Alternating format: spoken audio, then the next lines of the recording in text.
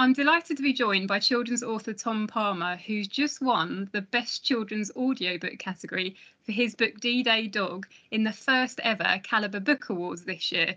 And as it happens, Tom has just received the award in the post today. So live here, we're going to get him to open it and unveil it for him. So do you want to go and open it, Tom? I do. Thank you very much, and thank you for giving us it. So I'm just opening this now. Thank you very much. Lovely, and there's a letter and a nice little black box, which I shall open. You dropped it then. Oh, that's lovely. Oh, thank you. Oh, you're welcome. Brilliant. That's fab, isn't it? Tom's showing, he's got a little award which says Calibre Audio Awards 2022 for Best Children's Audiobook that we've sent him. Thank you ever so much. And it comes in a lovely box. I should show you the lovely sort of box as well. Thank you ever so much. That's lovely. I shall cherish it. I'm really, really glad to receive it from you as well. So thank you. Oh, you're very welcome. And thank you for joining us. So with that really in mind, I wondered if we could start off by you giving us a brief teaser of what D-Day Dog's about for those who haven't read it yet. So it's about a boy now who has a dog called Finn, and he's based on my dog Finn, who is, can you see him on the floor there? Oh yeah, we've got a lovely picture of Finn asleep on the door by the radiator. Finn's been running around in the garden this morning, so he's having a rest. But so it's about a boy called Jack who has a dog called Finn, and also his dad is about to be deployed in Afghanistan in the as a reserve soldier. And at school, Jack's doing a project on D-Day, and he discovers a story about a parachuting dog called Glenn, and it makes him examine whether he loves war, because at the beginning he does love war, or whether he hates it and fears it because his dad's about to go to war, and the story of the dog, and then a school trip to the Normandy beaches sort of makes him really think about how he feels about war and the attitudes he's always had since he was quite little.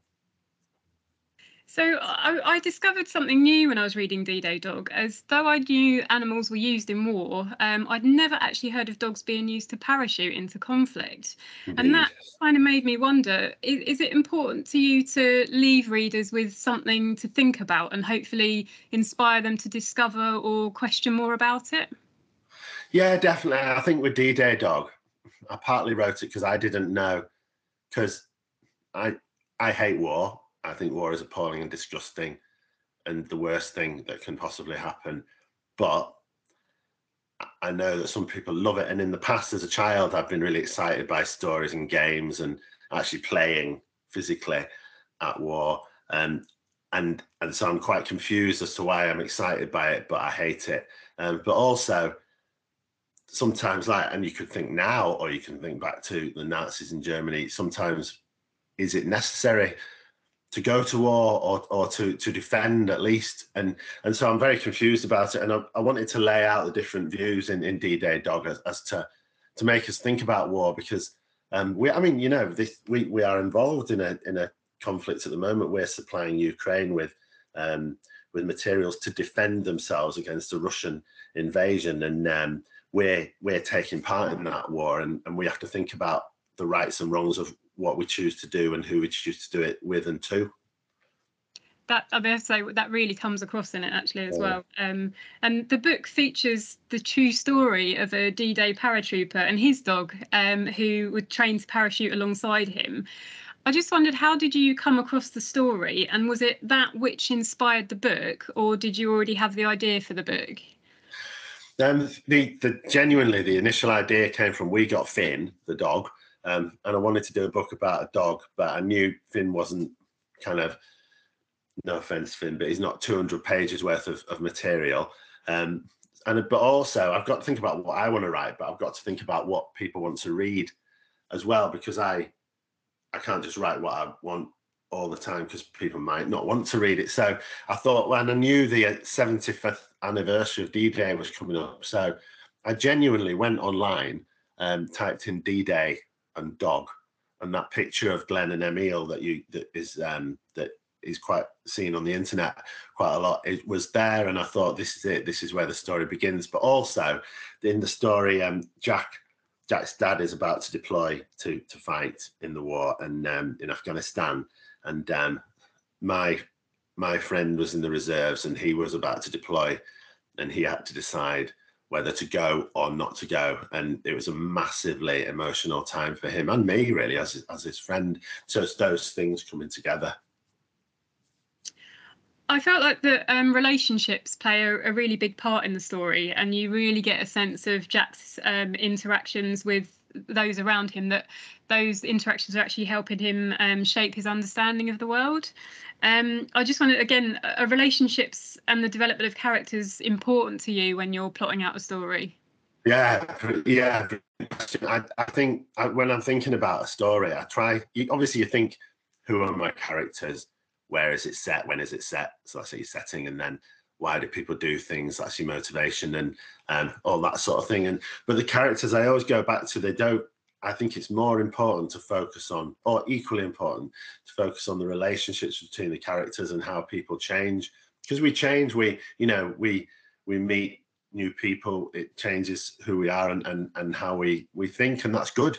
That's really good. My daughter's 18, and her teenage years and what she's become interested in has really changed the way I think about a lot of things in the world. And I'm evolving as a person, for better or for worse, because of my relationship with my daughter, my friend, my wife, and all the people in the orbit of my life. And that's what makes a book interesting and realistic. I think if a person changes, you want to know why, and you want to think, is that good or is that bad? And it's just really interesting. So relationships are a huge part of it. Yeah, absolutely.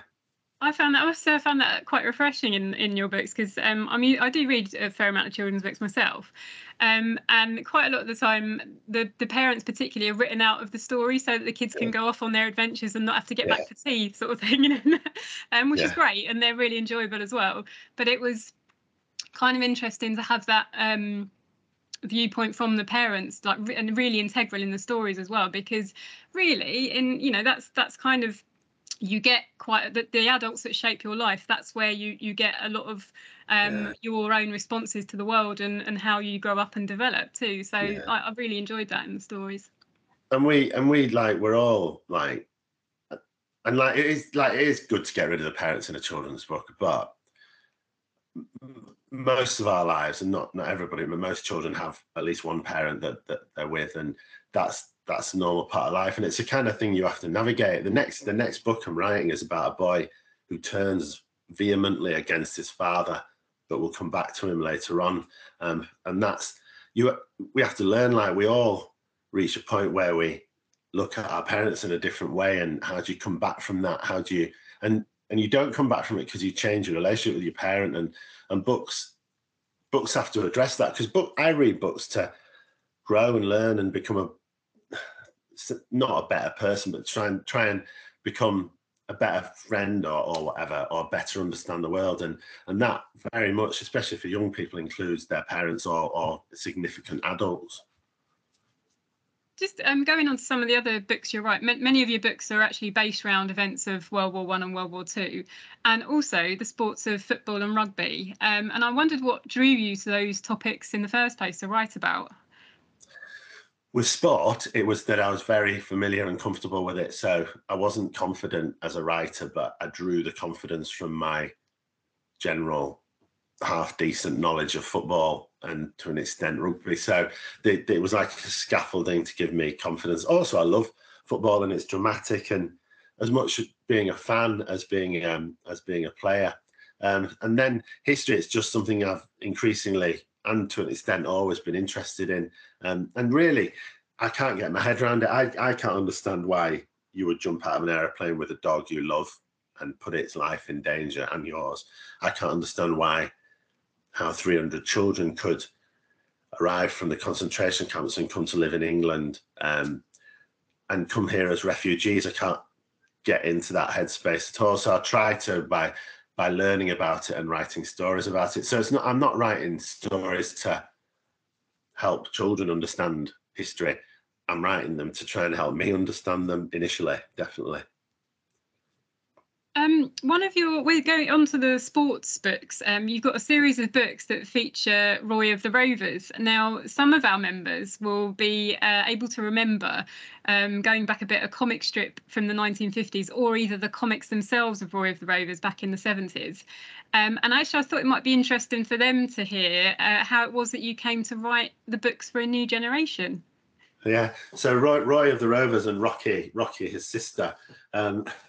Roy was something I read as a comic. I struggled with reading when I was a child, and reading magazines like Shoot and Roy of the Rovers started to build my reading stamina. So Roy of the Rovers was significant for me as a reader, and I'd done some football books for Puffin and Barrington Stoke, and but then I got a phone call from this guy in Oxford who was at a publisher called Rebellion, and he said, "Oh, we're looking for an author to write some fiction about Roy of the Rovers." Yes. And I was just absolutely, and it was like a dream come true. And it's lovely because Roy of the Rovers did help and get me into reading.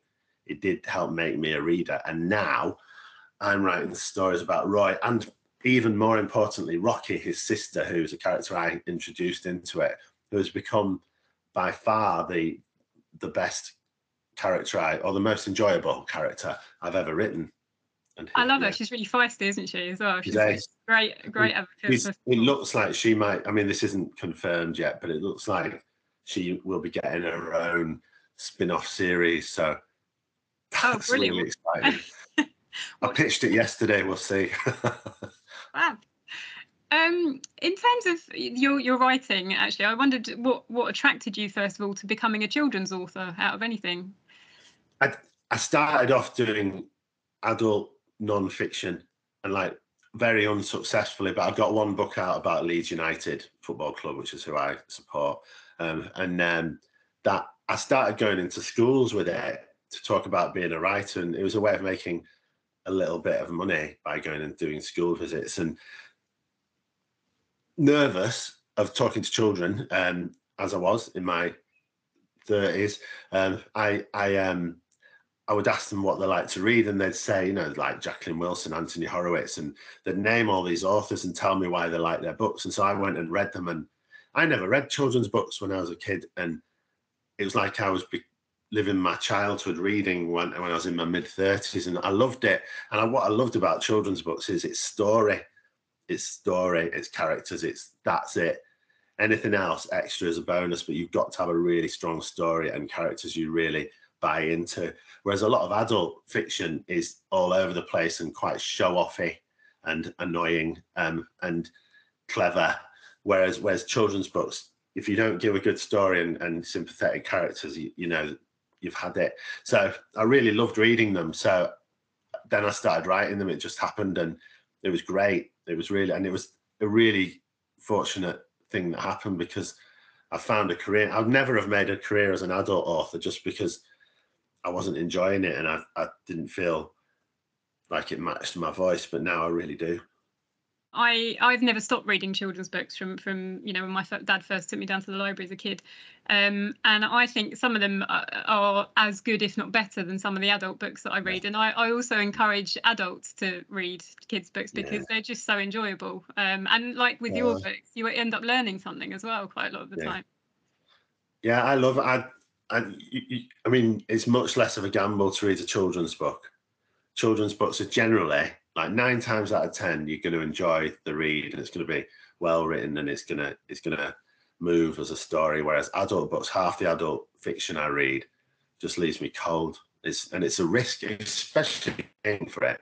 It's all right if you go to the library because you can just give up, but if you're paying for a book, you know, you want to finish it, don't you? Yeah, absolutely. And listening to you talk there, and obviously reading about you, it's really clear you're a great advocate for reading, writing, libraries and booksellers. And I wondered what either your first book memories were, or the first story you remember hearing, or just the first book that resonated with you, really. To be honest, it wasn't even a book. It was the Yorkshire Evening Post football pages. So I was reading like the match reports on Leeds and transfer speculation and all the stuff. And there was a guy who wrote all that called Don Waters. This is 40 years ago. And I read every word he wrote for years. And and he was my hero author. But I didn't see myself as a reader. I said I hate reading, but I'd still read all the newspapers. I'd read about football. I'd read CFAX, like teletext, which was a precursor of the internet, for those who've not heard of it. I'd read magazines, and as for books, it didn't really happen till I was in my 20s. And that's the thing about reading, isn't it? It's not just about books. I think people say, "Oh, no, I'm not a reader," but then you find they read the newspaper every day, and that's, that's absorbing information, it's learning, it's, anything like that. So yeah, absolutely. Now, you didn't go straight into writing children's books, and I just wondered how your previous work experiences fed into your ambition to become an author. Greatly. So once I was into reading, I really loved it. I didn't do very well at school, so I was unemployed for a bit in the early 80s. Then I went to night school to do A-levels. Then I went on to do my university degree in Reading, doing modern European literature in translation. So like German, French, Spanish books, but reading them in English. And it was brilliant. And then I was completely sold on books. And all that period, I was a milkman, sort of helping on a milk round. And that, I loved that, but it probably didn't help me. Well, it probably did, but I couldn't say how. But then I went to work in a bookshop, then another bookshop, then I worked for libraries, doing reader development in libraries. Then I started to work for charities on national projects, charities like the Reading Agency, Literacy Trust, the Book Trust, and gradually got into all that. And that really helped me. I definitely don't think it helped me get published. I don't think I sort of was able to pull any of those levers, but because you can, if you want to get published, the best thing to do is to get to know people in publishing or other authors, and you can find an easier path, I think. But for me, it was, once I did get published, I knew what booksellers did and what librarians do, and how they work so hard for very little money. And both professions generally. There's so many people out there. So when you're an author and you've got a new book out, you don't march in and say, "Why isn't my book on the table?" You go, "Thank you very much for having one copy of my book on the shelf. I really appreciate it. And if there's anything I can do to help you promote it." And so you learn the field that you're working in, rather than benefiting from contacts. But it definitely helped me, because when I was a bookseller, authors used to come in, and you'd have the ones that you really wanted to help, who were approached you and said, "What can I do to help? Can we do this together?" And you would get ones who'd come in who were full of themselves because they were an author, but so what? Anyway, sorry. I probably went too far. I'm very familiar with what you're saying, because I used to be a librarian in my local library service, and actually was a reader development librarian, so I did a lot of events, talks with authors. Yeah. So, yeah. So, yeah, you get the odd one. I mean, most authors are great, aren't they? But you get the odd one, and you think, "Oh dear, I could tell you some right stories, but I won't." That's another interview, maybe. Yeah. One of the things I was interested to read about, actually, and I know will resonate with our members, is that you actually did some audio recording, didn't you, when you were at Leeds University? Is that right? Can you tell a little bit about that? Yeah, my first job while I was at night school, which I didn't mention, I should have mentioned that, was, so I finished, I was unemployed for a couple of years, then I got a job on it wasn't a YTS, it was a bit like a YTS, but slightly later than YTS. And it was, which is youth training scheme. Or basically it was like you'd get placed into a job, the government would pay your wages to get people off the dole and support other businesses or whatever. And I was at the recording centre for the blind at Leeds University. And so blind students or visually impaired students used to come in and ask for specific books they needed, from computer textbooks to Emile Zola novels, and we used to read them, but we'd read them, but volunteers would come in and we'd monitor the readers, and we'd listen to them and correct the odd thing and then do track changes, because back then it was actual audio cassettes, physical cassettes, and I used to do that, and that was brilliant, because sometimes I did get to read a whole novel. Like out loud. And I definitely think that helped me, because you learn, I mean, you learn how to read a book you learn how to write by reading other authors' books, but to actually read a whole novel aloud, and you go into it in much more depth and into the sound and the cadence of it all. And I thought that was really useful. And it was great. And it was just lovely it was lovely that people wanted books and that we were getting them for them, and they'd come in and they'd be really grateful. It was just a really nice little community we had there. Nice. And it's not as, you know, it's great just to make books accessible for everybody anyway, but also with listening to audio regardless. You get if you read a book, you get one thing from it, but actually listening to it, you often get other things, don't you, because of the way you're hearing it and the characters come to life, and that's so. I used to not want to read audiobooks, but in the last year I've been doing more driving for various reasons, and I've listened to several books on audio now, and it's brilliant.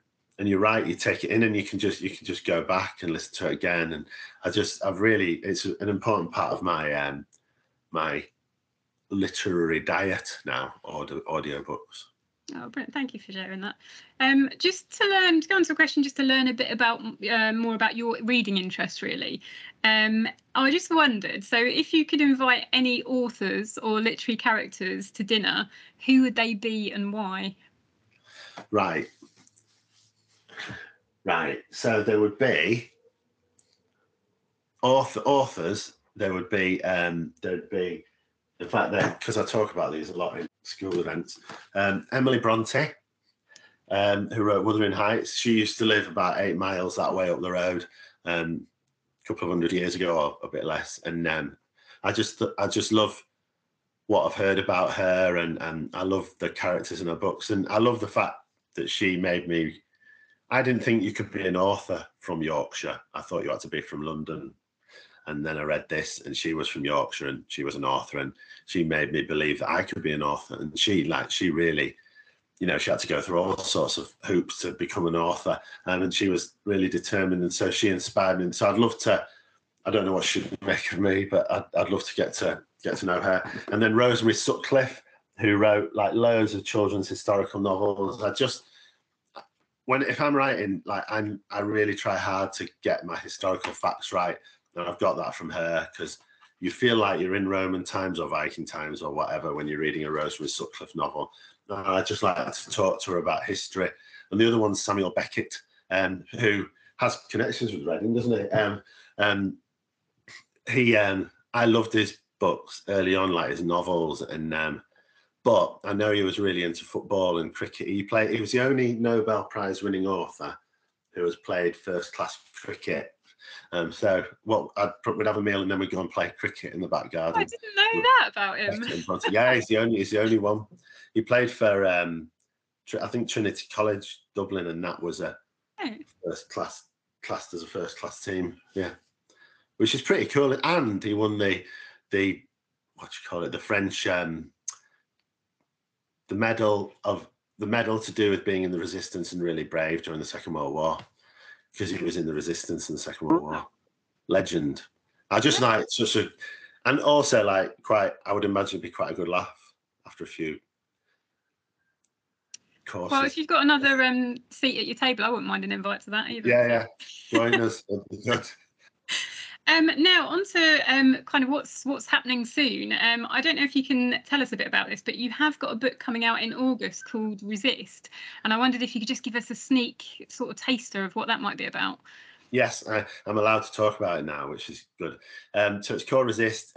It's published by Barrington Stoke, and it's about a 15-year-old girl during the Second World War, who was in the resistance in Holland. It's about occupied Holland during the Second World War, and she's a dancer. She's quite shy, but because of what is done to members of her family by the Nazis, including murder and enslavement, and she begins to take part in activities for the resistance. And it's a really incredible story about a very brave girl who grows up to become Audrey Hepburn. It's the true story of Audrey Hepburn's childhood, based on the biographies, and not that many things she said, but she said enough to build a story. She was quite reluctant to go on about it, but she was really brave. And so it's a story about Audrey Hepburn as a child in the resistance. And I suppose it also it's a story of the Dutch experience in the Second World War, because we hear a lot about various experiences, like particularly France and the resistance, but the Dutch were absolutely treated horrendously, and like all the food was just stripped and taken to Germany, and many Dutch people starved to death. Audrey Hepburn was like in a case of massive malnutrition towards the end of the war. So it's that story. Yeah. Well, that's enough for me to read it straight away, because I know nothing about the Dutch resistance in the war, and also I only know Audrey Hepburn as an actress. I never knew that she had a background like that. So it's amazing, and I didn't know either until I did a bit of research, and boom, it's just amazing. Fab. I'll look forward to that one then. So you obviously get asked an awful lot of questions in your line of work, some of which I'm sure are pretty similar. So with that in mind, I just wondered what question you'd have liked to have been asked by me. So whether that's either about you or your writing or anything else, anything at all. So, well, first of all, your questions have been brilliant and quite different actually, and very well informed as well. So it's like really, it's been a lovely interview. So there's no need for another question, but I'll answer it anyway. I suppose so my books are about football and rugby and war and all that, but I think that they're about dads a lot. So like I've had 3 dads, and I am a dad, and dads are like how to be a dad and all that is my sort of thing. And looking back at all my after the war, the Foul Play series is about this boy called Danny and his dad who is blind, and that was inspired by the work I used to do for the RNIB, and I'd love to talk about that one day, about like dads in my stories, because I had 3 dads, very different dads, and I've seen what different dads can be like, and I'm a dad, and I'd quite like to talk about dads running through my stories, but yeah, it would take about a day. Oh, well, maybe we'll put you in for that one next time then. That'd be good. Well, I think that's a great place to finish, Tom. So I hope this has encouraged our members of all ages, actually, to go and discover your books for themselves, because they're an absolute great read. I actually really recommend Arctic Star, because I think that struck me when reading it. It would really appeal to both, children's and adults alike. So yeah, I'd recommend that one too. So it's just for me to say a really big thank you to you for taking the time to join us today, and also for letting us share the opening of your award, which was lovely and great timing.